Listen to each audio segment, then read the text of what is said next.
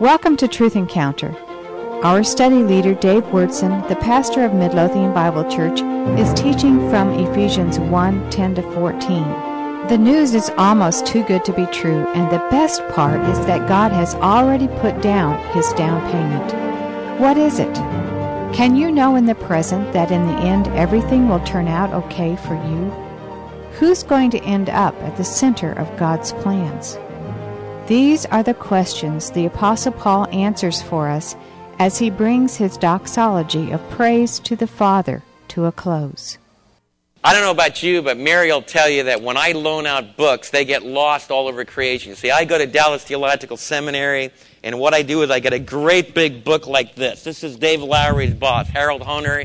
He spent about the last 30 years, since I was in class with him, he's been writing a book on Ephesians, and his family's been suffering through it, and this is the big volume that he came out with. And what I do is I go and purchase this thing, and I forget, it says at $43.99, so that's a big hefty price, okay? And what I do is somebody comes to my office and they see it up on the shelf and say, man, I need to borrow that, so I loan it out, and no one knows who it belongs to. So one Christmas, Elaine McWhirter went out, and she got me this. This is a seal.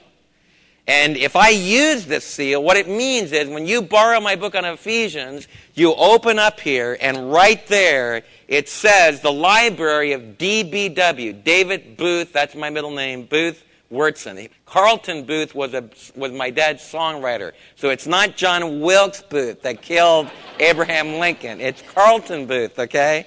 But DBW, it's the library. And what that means is that when you pick this book up that you borrowed from me, 15 years later, when you're cleaning out your shelf, you look up there and you look at the seal right there and you know, this belongs to David. Okay? That's what a seal does. We use seals in many ways, and this is one of the ways in the modern world that we put a seal upon something that belongs to us. And that was true in the first century, and it's true today. And I want to talk to you about God has sealed you. And He does it not with just a metal seal. He does it with the living person of His Holy Spirit. That's one of the things we're going to learn today. That the moment that you invited Jesus into your life, and if maybe some of you will do that today, if you do that, the moment that you do that, Jesus will come to live in your life. The Holy Spirit is the third person of the Trinity, and today in Ephesians chapter 1, we're going to learn that He's a seal. So I want you to remember that. So that's the first thing I want you to think of. The other illustration I want you to think of that the Apostle Paul is going to use in his passage today, and I'm trying to help you. When you read the Bible, he's not talking about stuff you can understand. It's not talking about stuff you never deal with.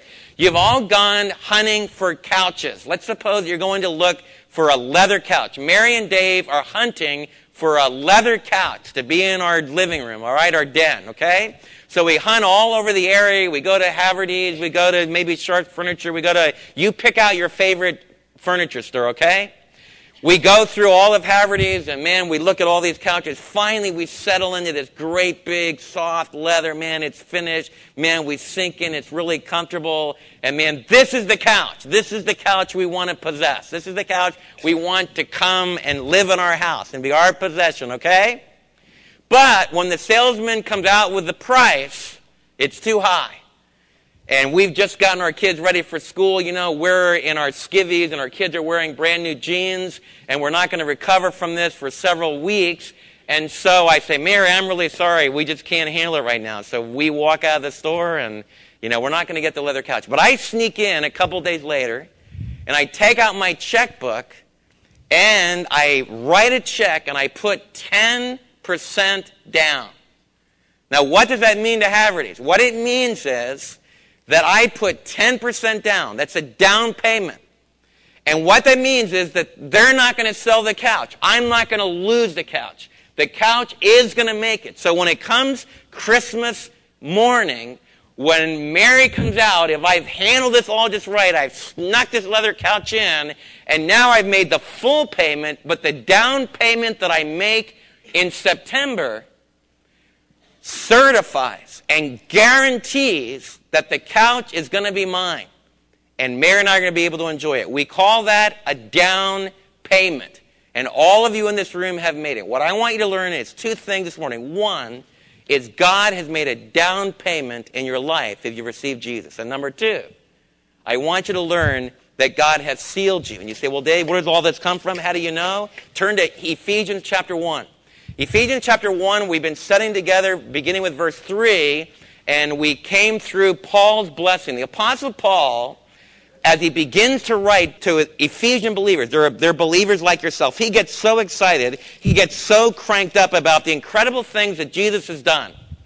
And one of the things that hurts me about the way some children hear about Jesus is someone's constantly telling you, they're crying at you, they're yelling at you, and you need to serve Jesus, you need to live all your life for Jesus. And often I feel like stepping back and say, well, why don't you tell me why I should live my life for Jesus? Because the Jesus that you talk about, man, who would ever want to live for him? He's boring, and he's always taking all the fun out of life and all the good things. He doesn't let you do anything. Because I evaluate what you're telling me about this Jesus. I don't want to have anything to do with them.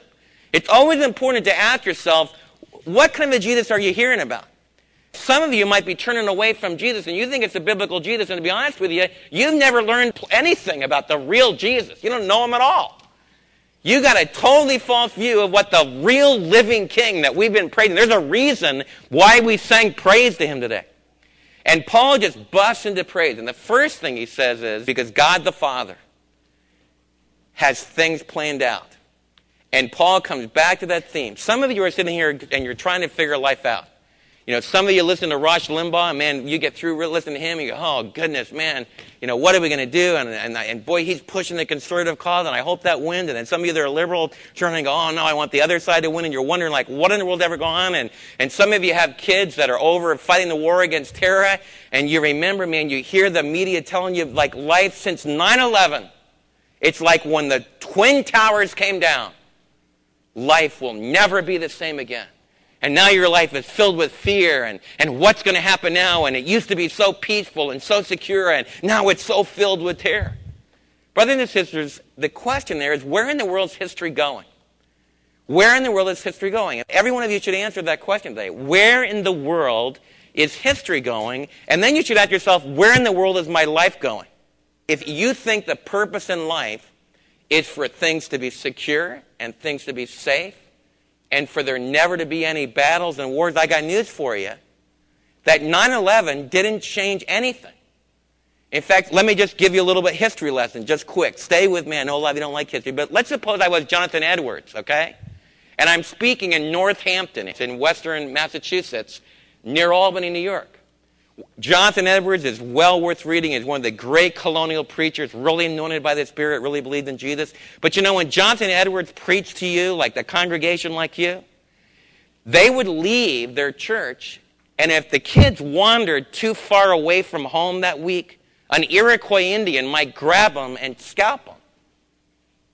Because they were right in the middle of the French and Indian War. You read Jonathan Edwards' memoirs, he talks about the French and the Iroquois right in the woods, right near them, and the war going on, because the French and Indian War, wasn't that a time, no, just total security, no danger.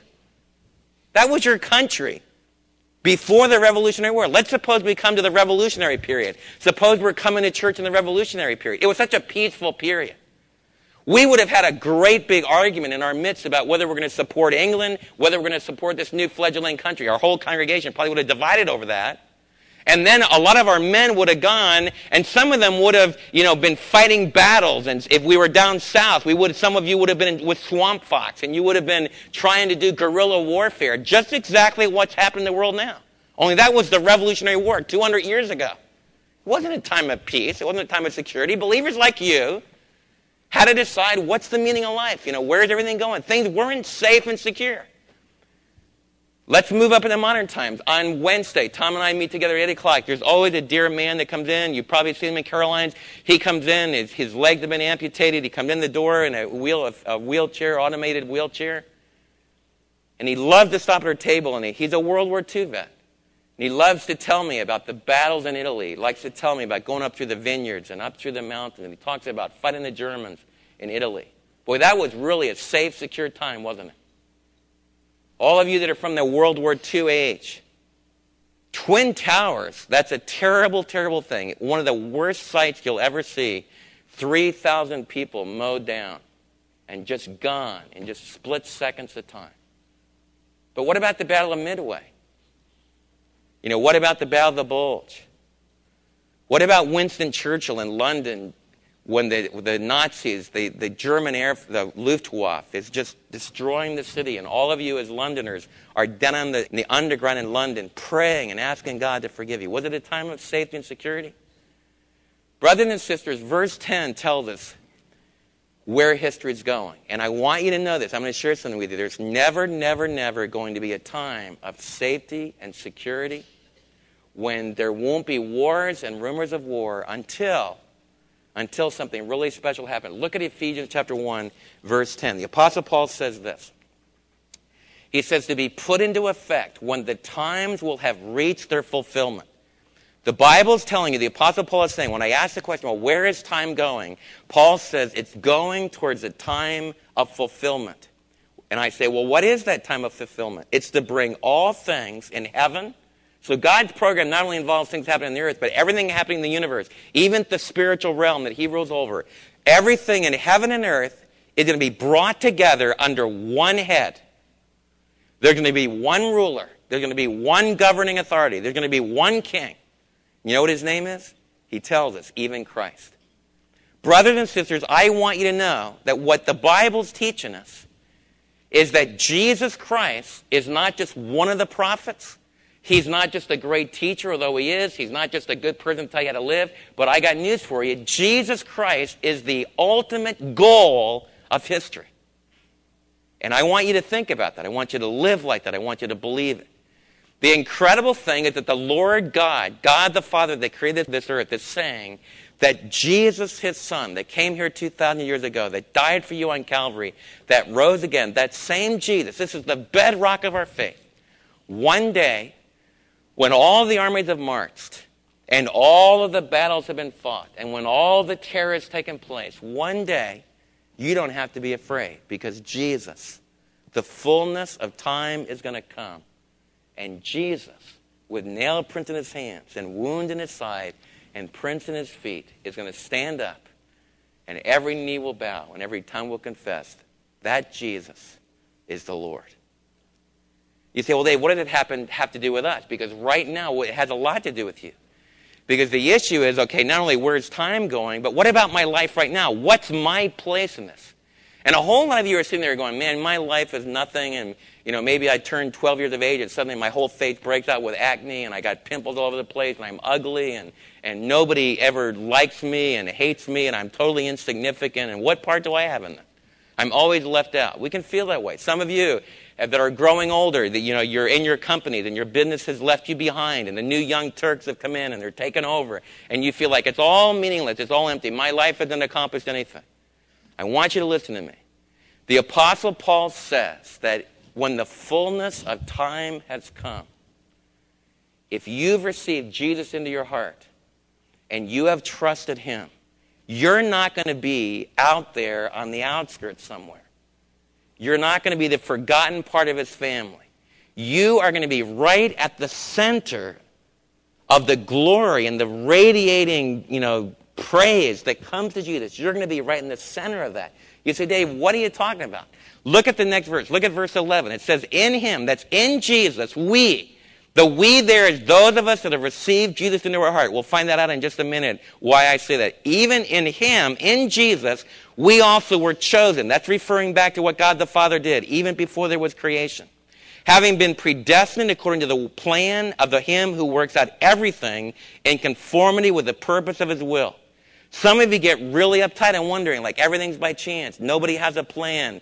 And what this verse is saying, it's saying that God the Father and God the Son and God the Holy Spirit have met in council together. It pictures them doing that. It pictures them wisely planning out the way things will be. And it says that they are fulfilling the purpose. I want every one of you to know, the Bible doesn't say that every single thing that happens is good, that it's a perfect expression of the will of God. But what it teaches is that when all the details come together, it'll be God's story. It'll be the purposes that God meant to accomplish. That's what it means. God works all things together for good. It's a very important idea.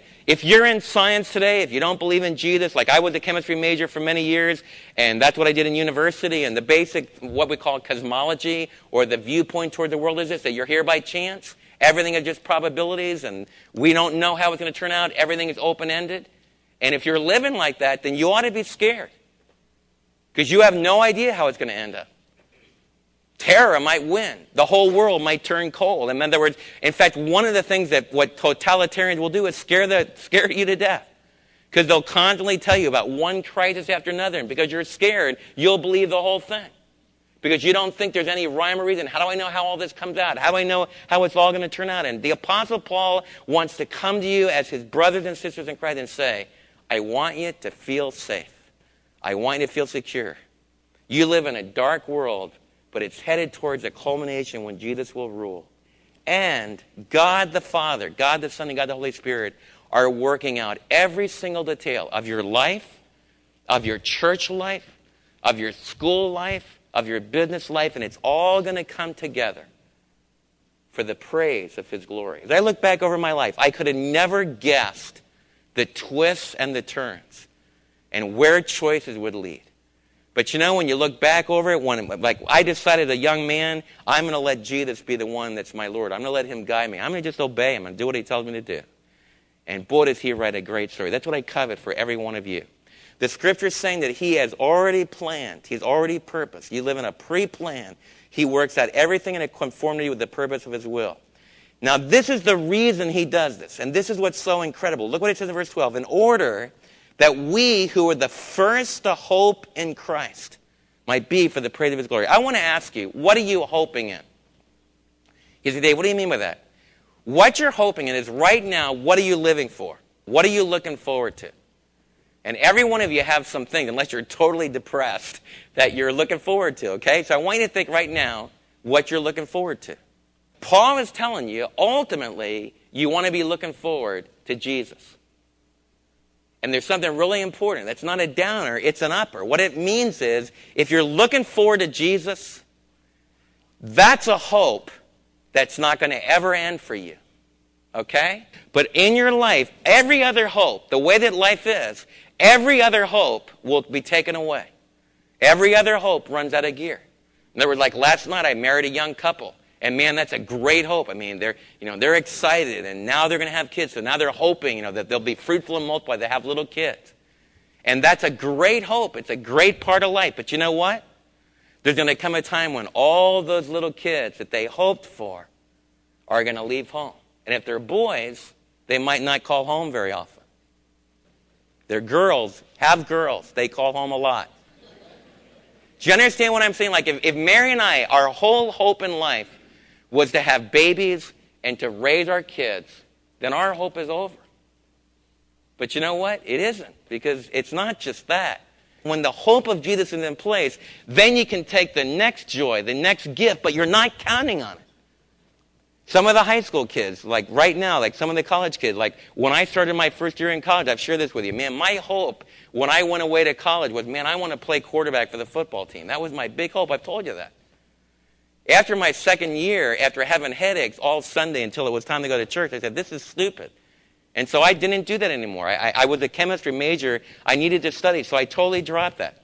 So if all of my hope, like some of the, like you can think back to your old days in high school, some of the young people here, some of you guys here, your whole hope when you were in high school was in athletics. Well, think about your life right now. It's run out of gas. That's not what your life is anymore. If you have Jesus, then you don't mind getting a little bit slower.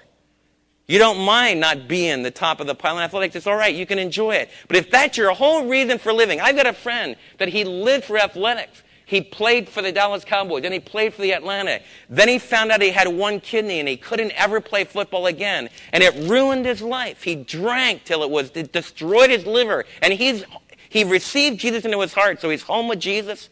But his life lost its hope from a human perspective.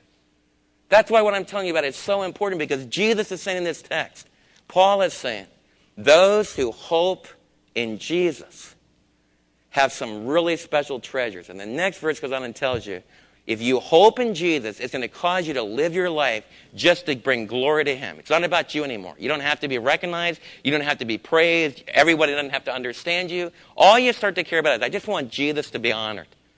Boy, what a liberation that is. That's the most incredible thing in your job. All I care about, Jesus says, I do my job, I just want you to be honored. It's not about me anymore. Not about my promotion, not about what I can do, what I can't do, not about money coming in. Lord, I'm going to live this life. I want to do this job. And Jesus, I want you. When I get done with this day, I want you to be honored. Now, that might sound like a little idea. But brothers and sisters, that sets you free to live just simply for people to praise Jesus. Let me tell you concretely my own life. Like some of you are scared to death to talk. Everyone would say, well, Dave, how in the world do you ever get up and talk? Well, a lot of preachers do this for a long time, and it's horrible. They never get out of themselves. They're reading their thing, and I'm sitting there going, man, what in the world is going on? You know, it's boring. You're not connecting with me. They're thinking about themselves. How will the congregation like me? Will they keep paying my salary? Will I have enough to feed my little babies? Will I be able to keep a roof over my head? I need to be sure to say the right thing on Sunday morning so that people will keep coming to church. I want to be sure that they think I'm good at it. That's paralyzing. You know what frees you up? Lord, just honor yourself. When I get done, what I want people to say is, man, the Holy Spirit helped me to see Jesus. Somebody comes to me and says, man, Jesus spoke to me today. That's all that counts. Do you know how liberating that is? That can be liberating for you. It's all for his praise. It's all for his glory. I want to close by telling you that the Lord's given you an incredible gift to make all that be able to slowly but surely become a reality in your life. And it's here in this next verse. It's just incredible. The Apostle Paul says this. He said, and you who are included in Christ, this is verse 13, when you heard the word of truth. Remember when you heard the gospel, maybe for the first time when it clicked? Remember when you heard about Jesus? It said you hear about Jesus, and then it says that you did something with it. You believed it. And that word belief means that you decide, I heard that, and I'm gonna trust in that. I'm gonna believe that it's true. That's what it means to believe. It means I'm gonna rest in that. I'm gonna believe Jesus told the truth, and I believe he did die for me. He told me that he rose again, and he told me that if I trusted him, that he would give me eternal life. Now, if you have done that, it's not important that you know the exact time. A lot of you might know that, but like to be honest with you, I don't know the exact time when I was 5 years of age. I know it was a Sunday morning. I know my dad was speaking, but I don't know whether it was August or July. And the Lord knows, but I don't know. But I do know that I heard the gospel and I trusted it. Now, what happened when you do that? Paul tells the Ephesians something incredible. It says, having believed, you were sealed, you were marked in him, the NIV says, or you were sealed in him with the promised Holy Spirit. This is what happened. I want all of you to listen to me. The moment that you invited Jesus and trusted him, you invited him into your life, you know what God did? God took his seal and he put it on your life. And it's not like a cruncher like this. It's not a piece of metal, but God's living Holy Spirit came to live inside of you. Do you understand that the third person of the Trinity lives inside of you? That Holy Spirit helped me do math in my freshman year in college. I'm serious. That Holy Spirit helped me play quarterback and throw passes. That Holy Spirit helped me hold Jonathan when he had spinal meningitis all night long when I thought he was going to die in my arms. That Holy Spirit was right there with me. That Holy Spirit's helped me when I get angry and it's called me back home and back into gentleness and back into patience. The Holy Spirit sealed me when I was 5 years of age. And you know what? He's still in my life. How about you? The second thing Paul says here is that you are not only sealed with the promised Holy Spirit, but the Holy Spirit is God's deposit, God's down payment, guaranteeing our inheritance. Our inheritance until the redemption of those who are God's possession to the praise of his glory. You know what Paul is saying? He's saying this. God, the moment you received Jesus as your Savior, he not only sealed you, but God took out his checkbook and said, I'm putting a down payment on this person's life. And God wrote out his check. And one of the things he wrote out is paid in full by the death of my son. Jesus paid it all. Totally forgiven. That's one of the things he wrote out. But you know what else he wrote?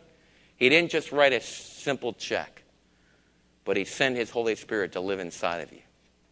And brothers and sisters, the Holy Spirit comes into our life and he manifests himself in many different ways. Some of us, he manifests himself in praise. Some of you have very emotional experiences. Some of you have really dynamic. Some of you are more the engineering types and you just know it's true.